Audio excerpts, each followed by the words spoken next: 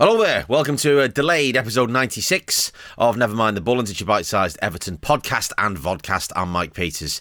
Apologies for not managing to get an episode out after the Leicester game last Wednesday night, but cricketing commitments meant that the two games, the Leicester game and the Derby, have managed to bookend Lancashire's magnificent innings victory over Gloucestershire at 10 Road to Old Trafford, where I was residing for the previous 4 days. So that's at least given me some cheer in my cup, because there's not a lot really to be positive about from Everton. There are certain things, but when you're sat in the bottom three with 6 games of the season to go, having dropped in there as a result of Burnley managing to pick up 2 consecutive wins, and panic stations are starting to set in. So let's deal with the games in chronological order. The Leicester game on Wednesday night, just a very passive performance. Again, it was reminiscent of the game against Wolves, which was the sort of really the absolute low point of what's been a pretty low season all round, in terms of the players' attitude to the game and their just sort of tentativeness on the ball and all the rest of it, and just unwillingness to put a foot in or commit or show or show any sort of that fight and desire and all the rest of it that we've been crying out for. And we have seen in smidgen sort of little shafts of it have been spotted throughout the season at various points. We sort of set up in the same way that we did against United, but Leicester are much more positive on the ball, passed the ball really well, but we allowed them to do that by trying to play that low block, and just having a completely sort of static, really, midfield, in terms of Fabian Delph and Allen it was just too static, too still. There was no dynamism in the midfield, and you're thinking to yourself, right, these two, yeah, it worked against United, but it just didn't work where we got the bit of the look that we didn't work against Leicester. That said, we had the best chances of the game by far. Richarlison has that chance in the first half where he somehow manages to put it wide of the post, put it back across the goal and wide of the post. Don't know how he did that. He's 7 yards out. He's got to score. And then has a completely free header 6 yards out in the second half, which comes off his shoulder. So we had enough clear chances to win that game, and then some. But it didn't look like we were going to get anything out of it. Frank Lampard rolls the dice, brings on Dele Alli. You can see, again, Dele Alli, people go, he's done nothing, he's just... But, I mean, this is not what he's best suited for. This is not... I mean, he's the player we want, but not necessarily the player we need in our current situation. That said, he did help create the goal, showed a couple of flashes of how good he actually is. There was a lovely little drop of the shoulder and change of direction, which flummoxed a couple of the Leicester players, and suddenly he was gone.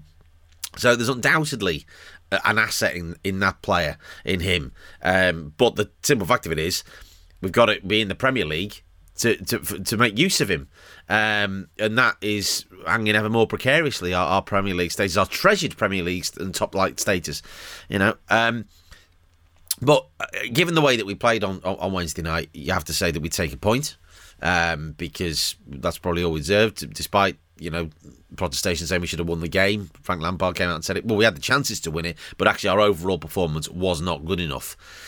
Must mention Vitaly Mykolenko, I think, who's getting better game by game. I was a bit unsure of him a couple of episodes of this podcast ago, and said that, well, actually, there is mitigation there, and he's really stepped up. He was terrific on Wednesday night, and he was excellent again in the Derby yesterday. His defensive work was really, really good. His attacking work still needs work, because his delivery from crosses is not brilliant. I thought Demarai Gray was poor on Wednesday night as well. He's flattered to deceive since Christmas, although again he was better in the Derby. And thinking, well, actually it's a game we needed to have won, because, and particularly given Burnley then beating Southampton on Thursday night and then winning Wolves on Sunday, you're thinking, well, actually, that's a game we had to have won. However, look at it the other way and go, well, if you'd been offered 4 points from the games against United and Leicester at home, would you have taken that? And the answer is, in our current situation, probably yes. A win and a draw, you go, yeah, okay, fine, move on. But having won against United, and then that obviously had that break, which was mentioned in Frank Lampard's programme notes, you're thinking, well, actually, sort of any momentum that we've had did sort of fizzle out. But it did stop the, win a game, lose a game sort of back and forth seesaw that we've had all season, by actually managing to, I say, string some results together, or string two together, in terms of not winning the game and then immediately losing the next one. However, of course, we did lose at Anfield, which I think we all just accepted was inevitable, and I think it would have been less of an issue had we won against Leicester on Wednesday. Having said that, we would have ended up in the bottom three no matter what, because we'd have only had another 2 points, and Burnley's goal difference is now better than ours, which I'm sure has swung quite dramatically over the last few weeks, because we were, I think, several goals ahead of them maybe 4 or 5 weeks ago. I'm sure somebody will correct me on that if you want to, at NMTVPod on Twitter or nmtvpod@gmail.com. Thought I'd say it now rather than at the end, but probably say it at the end anyway. So we would have been in the bottom three given their two results on goal difference, rather than being 2 points adrift of them. And obviously we go into the derby with, next to zero expectations, which is pretty standard for Everton at Anfield over the last couple of decades. But you're just thinking, well, and it's partly how we're playing, but partly how good Liverpool are. There's no getting away from that fact. They're an exceptional team. Saw that on Tuesday night, the way they absolutely pulverised Manchester United. And you're going into it thinking, right, well, we just need to try and come out of it with some semblance of credibility and a little bit of positivity from the performance. And you have to say, we probably got that. In the first half, we defended well. We were tackling. There was tenacity on the ball. There was, all of those hallmarks of fight and grit that have been sorely lacking for so much of the season. And we showed that, and that's the tremendous frustration, I imagine, of everybody, not only in the Anfield Road end watching, but also everybody watching home going, this is all Evertonians watching at home who've watched us this season going, why can't we show that every game? Because I said, because I was still at Old Trafford trying to half watch the cricket and half watch the game as Lancashire trying to eke out the last couple of Gloucestershire wickets. But you're thinking, if we'd played like that against Leicester, if we played with that same desire and work rate and energy, because when we changed the tempo against Leicester, we created chances, we created opportunities, and if we played like that, we'd have won on Wednesday night, no question at all in my mind. And we just think, and that is the frustration, because we know the players have it within us to be able to do that. Abdoulaye Doucouré coming back in was the right call. Was more dynamic in midfield, carried the ball. Had a chance, sort of a decent half chance, let's say, in the first half when he was put through, and gets himself in a bit of the wrong position. One poor touch knocks it slightly away from him, and he drags a shot across across Alisson's goal. And obviously, was prepared to go in for tackles. There was that spat with Thiago, with Fabinho, where he upends him, and then it all results in Sadio Mane attempting to gouge out Mason Holgate's eye. We'll get to all that in a minute as well.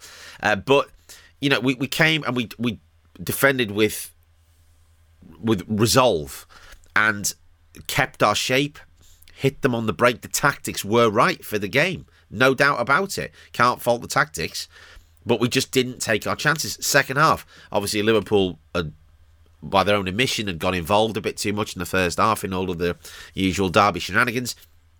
They obviously then really pressed higher and higher up the pitch, and we were able to spring them, and we had 2 or 3 really presentable opportunities in that final third that we just did not take.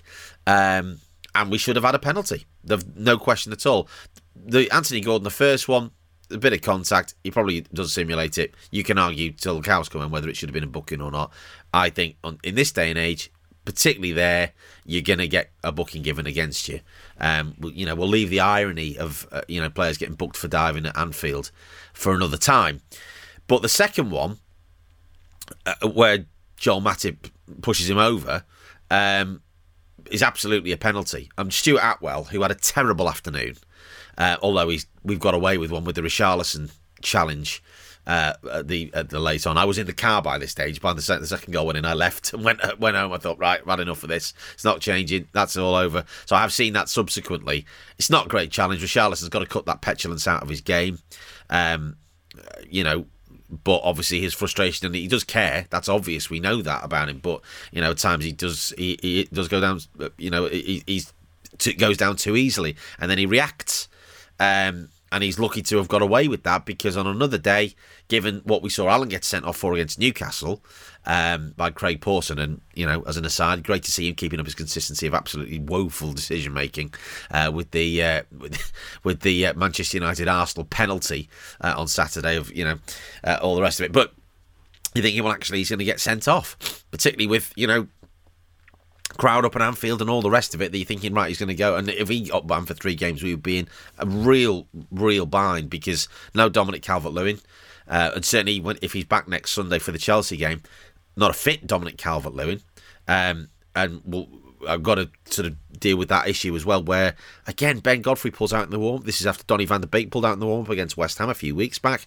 I'm thinking Andre Gomez was on the bench on Wednesday night, is suddenly not available. He's an unspecified injury. What's going on behind the scenes there with the medical team and the physios or the players? What's going on with the conditioning work and the training? Something there, again, and this has gone on all season, to be fair. So it's not necessarily being at Frank Lampard, but and his team. But something's seriously missed there, either with what the players are doing to keep themselves ready, fit, match ready, and all the rest of it, or what the medical staff are doing. That has to be addressed in the summer, no matter what division we're in. Because, the Championship, more games. There'll be 8 more games for us to play if we end up down there next year, because we have to deal with this is a very real possibility now. So we have to make sure that we have the players that are fit enough to play in all those matches. And I'll be able to play Saturday, Tuesday. So that's one thing. I mean, that's a big blow, although Michael Keane probably did all right. We defended fairly well, although he was ball watching for the first goal, Michael Keane, as the ball got nodded back across. Sorry, for the second goal, I should say, for the Divock Origi goal. He was ball watching, but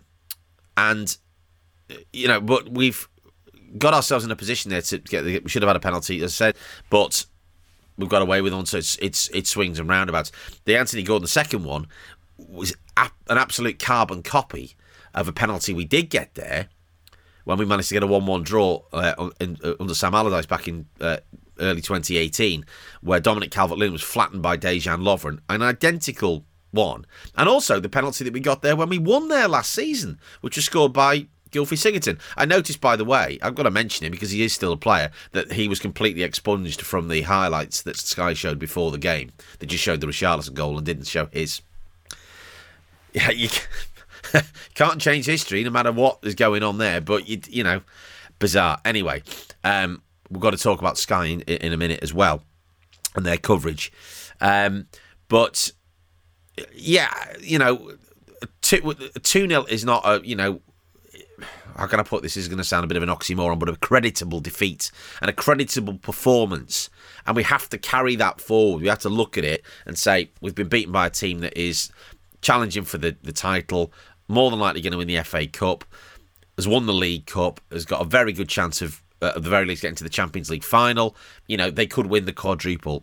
Losing 2-0 and matching them for an hour or over an hour is not a disgrace by any stretch of the imagination. You just have to hold your hands up as a football sport and say, you know what, we've been beaten by a better team, and they are a better team.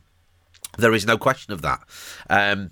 And there's a piece in The Guardian that Jonathan Liu wrote, which some of it I agree with, some of it I don't agree with, in terms of the chasm between where we're at. And it's just, I think, is where our respective sort of focuses are. Our focus last season wasn't finishing in the top 4, top 6.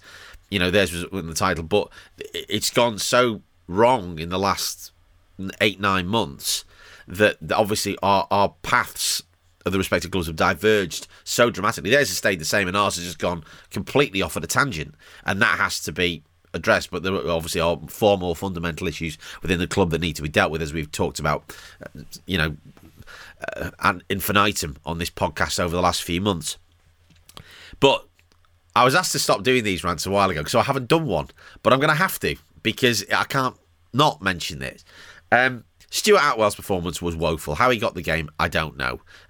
Is just inability to manage the game. The Anthony Gordon penalty instance, he just was guessing. Because he was so far off, and you look, because the camera stuck on him for ages as he sort of thought about it, and then eventually gave a goal kick. And you know, it takes a certain type of referee, which are in ever much more short supply, to be able to deal with fixtures like that. You know, North London derby, Manchester derby, you know, United Liverpool, those games, and there has to be people that I'd be able to manage those games. I just don't think he's one of them. There's very few, probably only Michael Oliver, Martin Atkinson probably as well. I'm struggling to think of anybody else. Don't say Chris Kavanagh, he can't do it, as he's proved.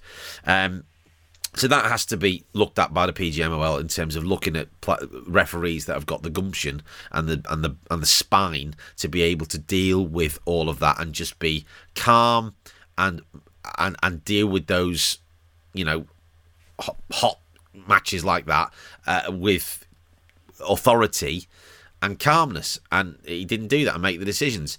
Whether Sadio Mane gets a ban in retrospect for that incident, although he did get booked, so he probably can't. I don't know what the deal is now with this. It keeps changing. But that's one facet of it. The bigger problem, really, having a poor derby referee is, we've had them many a time. Martin Atkinson, who I alluded to, is one of them, actually, down the years. But Sky's coverage. I have mentioned Jamie Carragher on this podcast numerous times. And how Sky... And this is coming from a broadcaster standpoint. There is a section in the Ofcom broadcast code which all radio and television broadcasters in this country have to adhere to, and it's about balance, bias and objectivity. Now, I have no problem with Jamie Carragher having an opinion. I have no problem with pundits having opinions. That's why they're called pundits. They have opinions. You agree with them, you disagree with them. It's entirely up to you. My problem is him and his analysis of a game is actually very good. So I'm going to say that straight off the bat. Monday Night Football, still a great watch. His analysis and his co-commentary when he is not commentating on Liverpool, not an issue.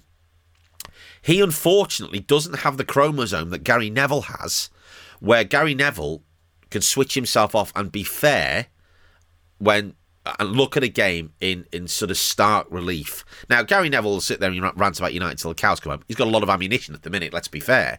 But he is able to be comparatively dispassionate about them when they are playing. Or the same with Manchester City. Admire how good City are, or whoever it might be. Or Liverpool. You know, we know he's not going to like it and he grumbles about it. But that's fine. But ultimately, he is fair about quality of the football and the decision making and all of the incidents within a match. Carragher doesn't have that. He proved it again yesterday. The little bit of commentary when Richarlison had his ankle trodden on turned it nasty. He'd gone down twice before. He'd gone down early on, which was a bit soft. The one where he gets banged on the head, well, that's going to make any footballer groggy. So if a Liverpool player had gone down like that, he wouldn't have complained about it, would he? And he certainly wouldn't have then made the second comment that he made about it.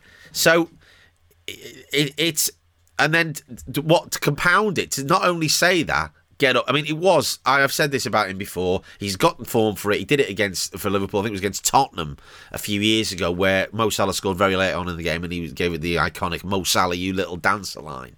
And then to compound it still further, to not only say that, but some social producers at Sky think this is, you know, clickable content, and they tweeted it. I mean, you should be ashamed of that. You guys pay him a lot of money, and you have failed to, as producers, produce and it's a production team and a director, to say to him, Jamie, you can't do that. So it's absolutely ridiculous. I have no qualms about having a balanced, you know, panel in the studio. Kevin Campbell was in there. Graham Souness was in there. I didn't hear what any of them said, really, because I had the TV on mute for most of the afternoon. But this happens again and again. And then the Divock Origi goal. Oh, put a statue up Divock Origi. Now, it might have been slightly in jest. I get that. But it's so one-eyed. It's just ludicrous. And it loses Sky, who's still their coverage of the Premier League is exceptional. The production values are incredibly high. You know, although if they could cut down on the use of that spider cam, it's like having motion sickness or watching a Michael Bay film. It's absolutely crazy the way they use that thing. But the production value is so high, and it's been let down by him amongst others, you know, who come in with this absolute twaddle. If they want to have a panel like that, why couldn't they have had him and then had Andy Hinchcliffe, who's a regular Premier League summariser, stuck him on and go, right, there's a lad that played for Everton for 8 years, there's a guy that played for Liverpool for 15 years, whatever. Fine, that's about balance. It's that, and that is the problem that Sky have got. And I'm going to do this because this has gone on for too long now, is actually put a complaint into Ofcom about this. Because this is a fundamental issue and a in my opinion at least, and I'm sure I'll get laughed out, I'm sure you're laughing at it now, but a breach of the code, the broadcast code, in terms of what they should be doing. And they have to deal with it. Absolutely have to deal with it, because you're going to have people, it's so easy now to get, every Premier League game you want for basically for nothing. And Sky are going to end up losing subscribers because people are just not going to want to pay to watch that type of nonsense coverage, nonsense commentary. So, I mean, if he got it, the thing is, if he got it wrong as well with the Richarlison incident, because you could just go, do you know what? No, I said he'd get up. He shouldn't. He's obviously taken a knock there. He made comments about Anthony Gordon as well, and all of these things, and it's blatant bias, and then on his part, and then by Sky not counteracting that, or counterbalancing that, there is no balance and there is no objectivity. End of. It's just one man's opinion. So you might as well listen to him sat in the Dog and Duck with a whippet and a Woodbine, drinking a pint of mild. I could get more eloquent analysis out of them than I would have out of him yesterday. So, message to Sky, pardon my friendship, but sort your shit out, because this is just nonsense and it's gone on for far too long. Equally, people that need to sort out their shit, Everton. 6 games left, 6 huge games left. Obviously, next up, we've got Chelsea next Sunday, which I think is a winnable game. I really do. Chelsea are a bit throw a 6 to start at times. They can be absolutely exceptional, as they were against Southampton when they trounced them near the week. Obviously, then lost to Arsenal during the week, and there was a bit of rancour there. Managed to get past West Ham on Sunday. Last minute, yes, very late on, it was a penalty and all the rest of it. Oh, well, it wasn't a penalty, was it? Jorginho missed it. But the late goal from Pulisic, they managed to get past West Ham. But it's absolutely, if we play like that against Chelsea at home with the crowd behind us, then we can absolutely get a result, which is what we need to do. And then, games against obviously Watford and the rest of it and to come. I mean, that game at Watford now is looking ever more crucial. I mean, we've lost 8 on the spin at home. Yeah, we've got Leicester before that, but we have to go into those 2 games and have to get results. The draw away at Leicester will be brilliant, and we have to win that game at Watford because they're basically done now. It's in our hands. We know that if we can get enough wins, and the fixtures, we can still get the wins. We have still got the ability. We have still got the quality. It's about showing that fighting desire. Then we can get out of the situation. But, Burnley have kicked on. How long that sort of kick on lasts now after getting rid of Sean Dyche. Obviously, they lost at Norwich, but then they've won their last 2. They've got a bit of momentum. Whether that momentum continues, we don't know. But we are in control of our own destiny here. We can't spend too much time, although I have done on this, worrying about other people. So it is in our hands still. So we have to keep the faith. We have to keep going and just try and be positive. And as we have done at Goodison for the last few months, get behind the team. We did that again on Wednesday against Leicester. We have to do it again next Sunday. If you want to disagree with me, agree with me, join my complaint against Jamie Carragher, then feel free. nmtvpod@gmail.com is the email, at nmtvpod on Twitter. This has been a Top Content production, and until the next time, keep the faith. Come on, you Blues.